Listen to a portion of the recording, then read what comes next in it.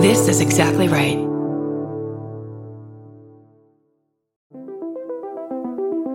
Hi, I'm Erin Welsh. And I'm Erin Alman Updike, and we're the hosts of This Podcast Will Kill You on Exactly Right.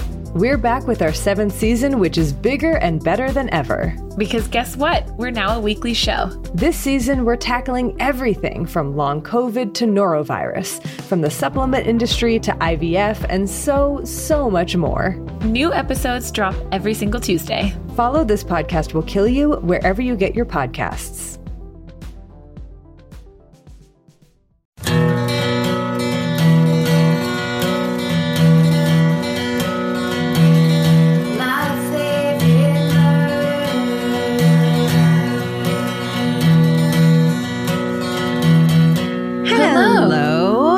Welcome to My Favorite Murder, the Minisode. That's Karen Kilgariff. That's Georgia Hartstark. Hi. Are you ready to hear your emails read back to you by us? Let's do it. You want to go first? Sure. Okay. The subject line of this is, I have a Lizzie Borden thing you might not know. Hi, Karen and Georgia and Stephen and Pets. I just finished listening to Minisode 211 and knew I had to write in with my own Lizzie Borden tie because there's a part of her story that never gets told and I'm freaking obsessed with. I was born and raised in New England and grew up surrounded by creepy graveyards, witch museums, and countless stories of gory supernatural happenings in the shadows of places I walked past every day. Dude, take me there. I love it here, and I love our macabre legacy. Ever since I was a little child, my grandfather has enthralled me with tales of our family's own twisted history, going all the way back to the 1600s, and Thomas Cornell, a common ancestor I happen to share with confounding figures like Jimmy Carter, Richard Nixon, and Bill Gates. And Lizzie Borden, but I'll get there in a second. So this is just name drop brag, name drop brag. Okay. In 1673, Thomas's wife, so we're talking about Thomas Cornell, their distant relative. Thomas's wife, Rebecca, was found dead before the fireplace, apparently burned to death. Rebecca was an old crow at this point, apparently disliked by many, including her own son, Thomas Jr. The story goes that that very night, she had refused to dine with the rest of the family because she heard they were serving fish. Hell yeah. When Thomas found her later, burned to a crisp on the floor, it was widely assumed that she had fallen asleep too close to the flames and an ember had ignited her clothing. Oops, but believable enough. That is until Rebecca's brother was visited by her ghost in a dream.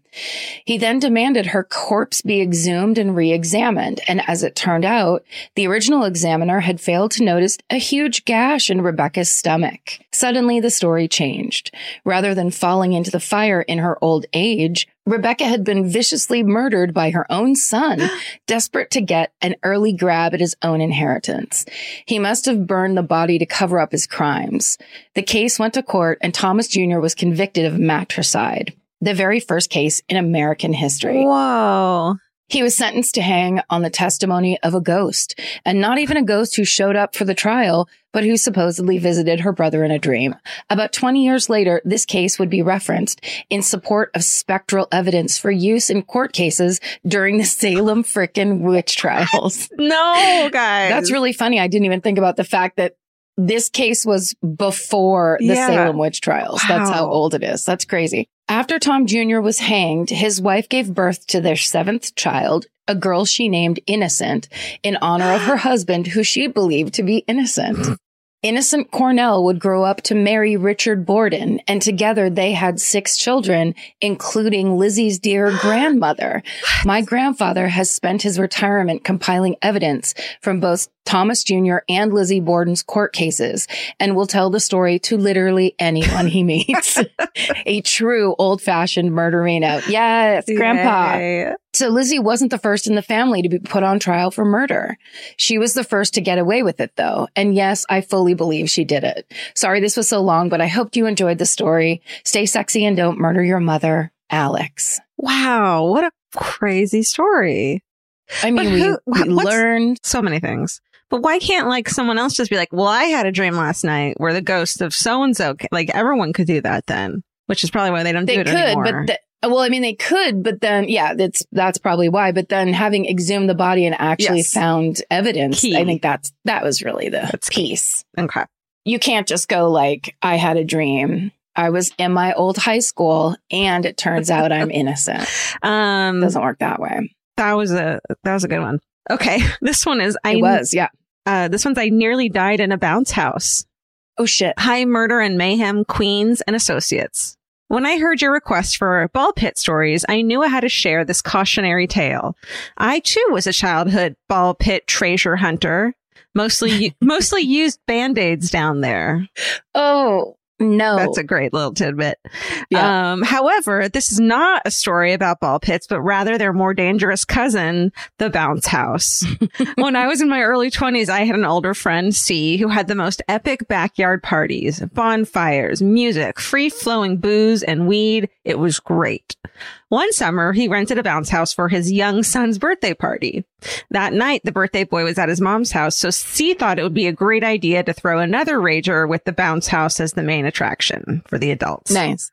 Sure. I was stoked. I hadn't been in a bounce house since childhood, so after a few drinks, I decided to check it out with some friends. By this time, the bounce house had seen quite a lot of action and had started to deflate. It was also pretty dark outside, and that combined with a couple beers and a touch of pot made it a disorienting experience. Before I knew it, I was thrown face first into the deflating space between the wall of the bounce house and the inflated surface. I was a scrawny 23-year-old weakling and was completely pinned face down, arms at my side. As much as I struggled, I could not pull free or shout for help. As I struggled for air, my vision began to dim and the panic set in. Just as I was about to resign to my fate of death by bounce house, an arm shot out of nowhere and yanked me back to the surface. My dear, sober friend, Ben, had noticed my legs sticking out of the crevice and literally sprang into action, likely saving my life. Safe to say that was my last bounce house adventure. Not sure what ended up happening with the bounce house, but I'm pretty sure C did not get his deposit back. Love you, ladies. I started listening to MFM at the start of the pandemic and just caught up today. Thank you for all that you do. Stay safe and don't bounce drunk. Alex. She, hers. That's all. That's 2 Alexes in a row. Oh, weird. Very good advice, though. Yeah. Because it was making me laugh because it's bad. I've been in bounce houses with kids, like someone saying, come with me. Mm-hmm. And then you kind of get in there, but you stand on the side like a weird adult. Like I didn't want to be in there, but it was like probably Nora or someone like that. But yeah, there is a spot where you just should not go near it because the sides are the danger areas. And then you kind of have no one really says that. You have no control really over like, you just want to stand there, but you can't.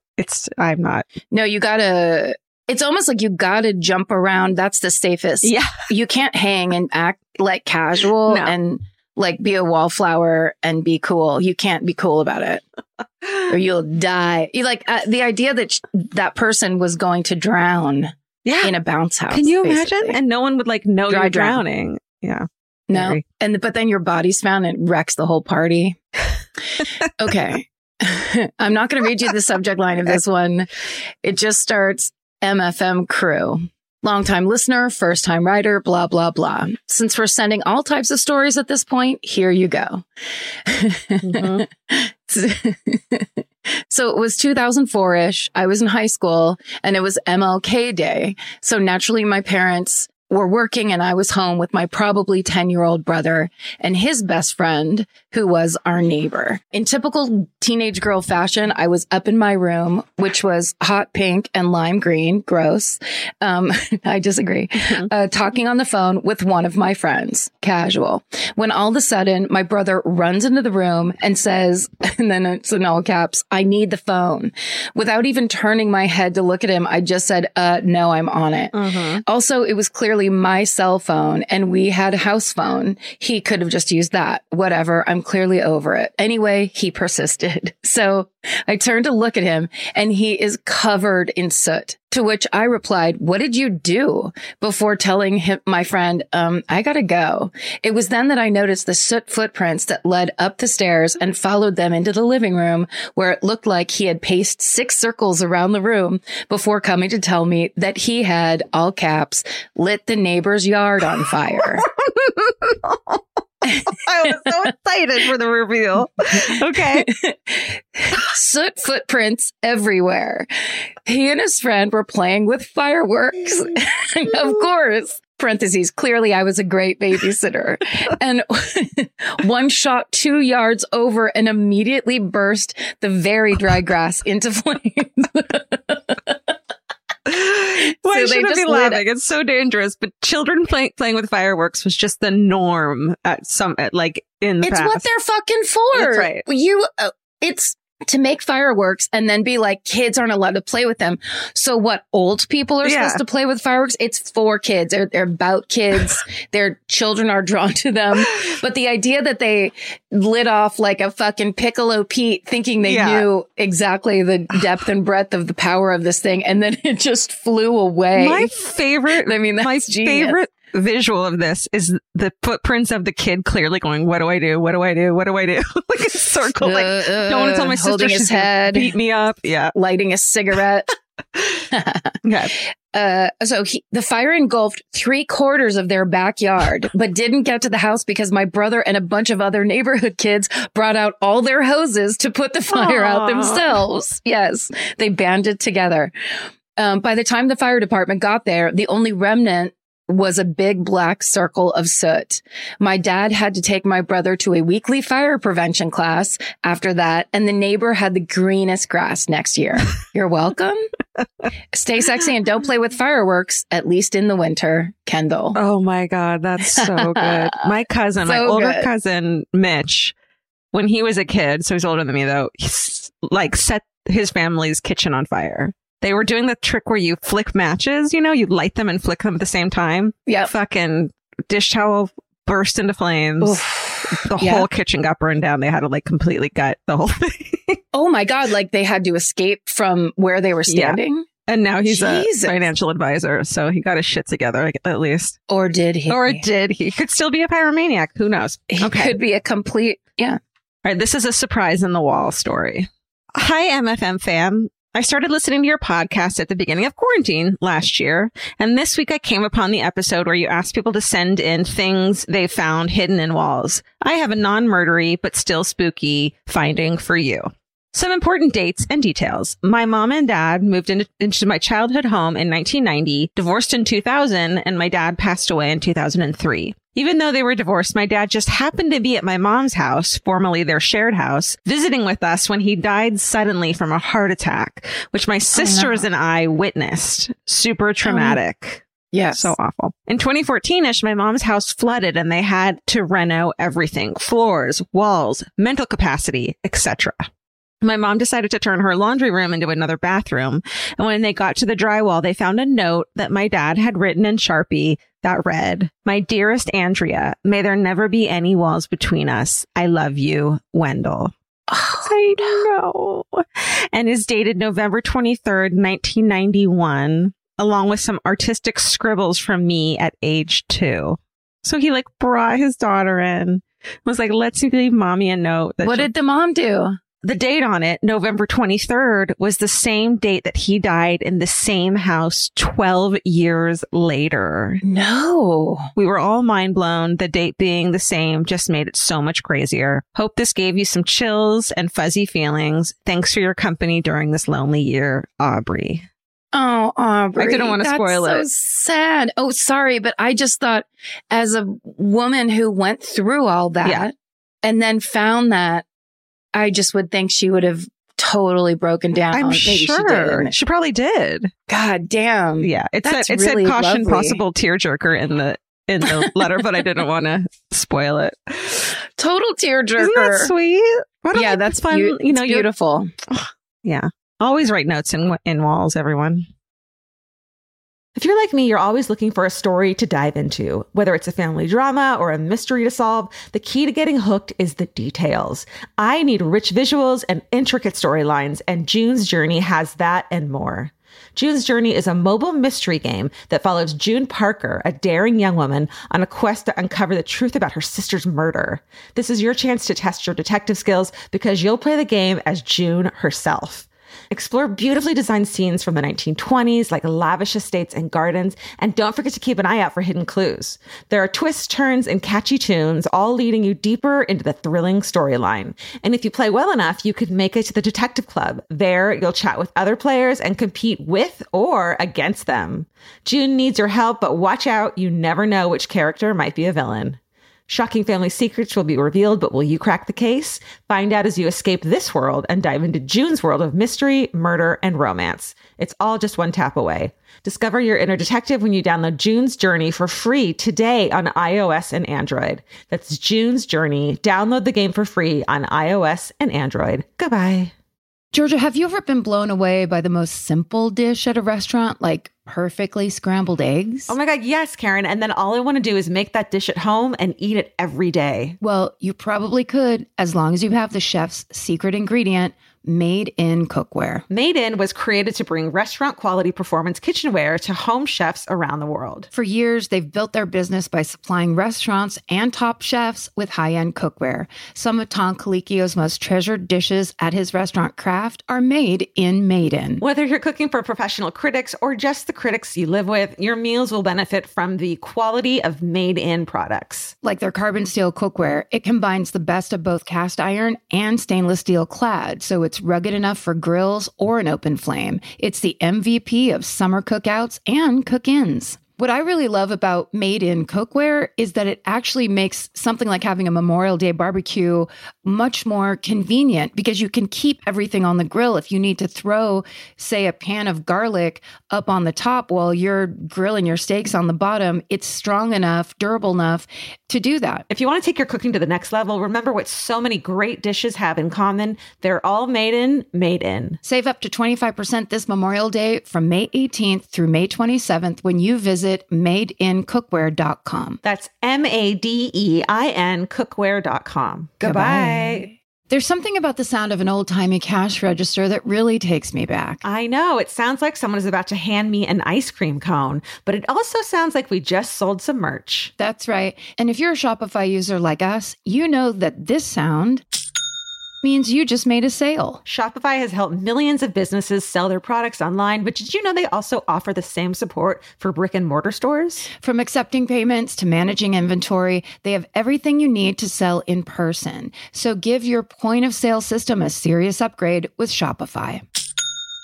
Shopify POS tracks sales across all your locations. That way, you'll always know what you have in stock and where. They also provide reliable tech that fits your unique retail needs, like turning a tablet into a credit card reader. And if you're looking to reach new customers, check out Shopify's marketing tools. They're easy to use, and they integrate with all social media platforms. With Shopify, we have a powerful partner for managing our sales. And if you're a business owner, you can too. Do retail right with Shopify. Sign up for a $1 per month trial period today at shopify.com/murder. And here's the important note, that promo code is all lowercase. So go to shopify.com/murder and take your retail business to the next level. That's shopify.com/murder. Again, don't forget, the code is all lowercase. Goodbye. Sorry, that's why I didn't end on it. No, that's okay. I'm going back to a ball pit story. Great. Yes. I love it.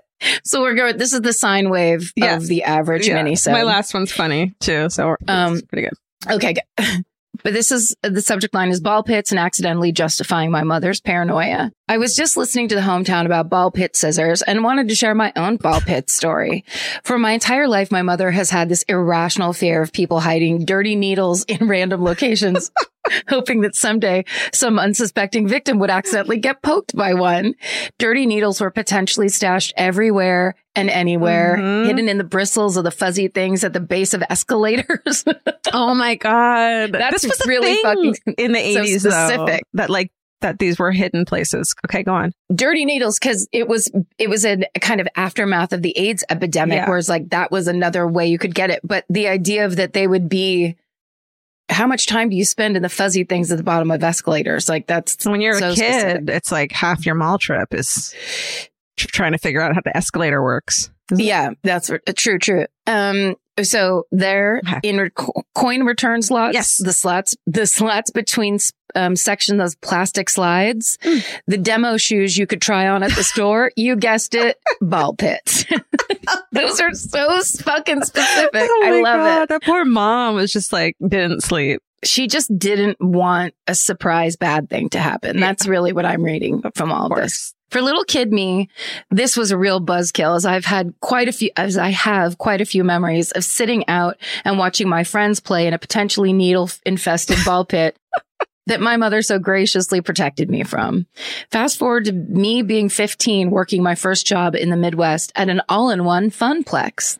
Oh my God. You know, the big warehouses with laser tag and bowling and roller rinks and bad pizza. Anyways, this warehouse had a massive ball pit that had a big jungle gym in the center, and you could jump from it into the balls. Oh my God. That's amazing. Once a year, the whole staff would come in on the day that we were closed, and we would empty the ball pit to clean it. So at least this place cleaned it. Once a year? Once a year. Is that what they said? Oh no, that's not enough, friends. For Christmas, you get it's like here's how you get your Christmas bonus: is there's loose change at the bottom of the fucking ball pit. Yep. You can keep whatever you can pick up. Yeah, coins. You heard me. Once a year, and then in what are those little things called? Asterisks. Oh, gags. Yes, just 2 asterisks. Gags. Completely correct. Well, guess what we found at the bottom of the ball pit? Not 1, not 2, but 3 dirty needles, only 2 of which were capped.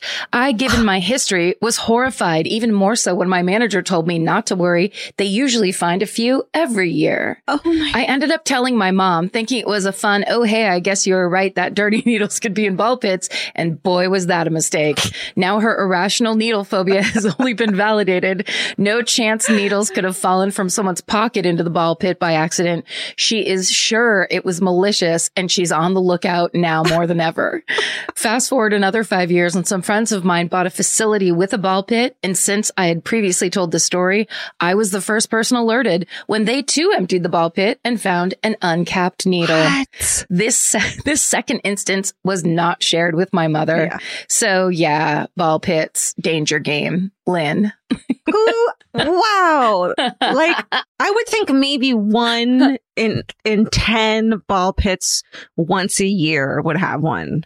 But that all the time, that's fucking bananas. I mean, it's like best case scenario, it's children insulin with diabetes. Yes. Yeah. And that are just being irresponsible. But I would think at that age, the mom would be kind of standing by like, don't keep that in your pocket. I'll hold it no for child. you. We don't keep your insulin pen in your just pocket. Run around with it. But we don't know.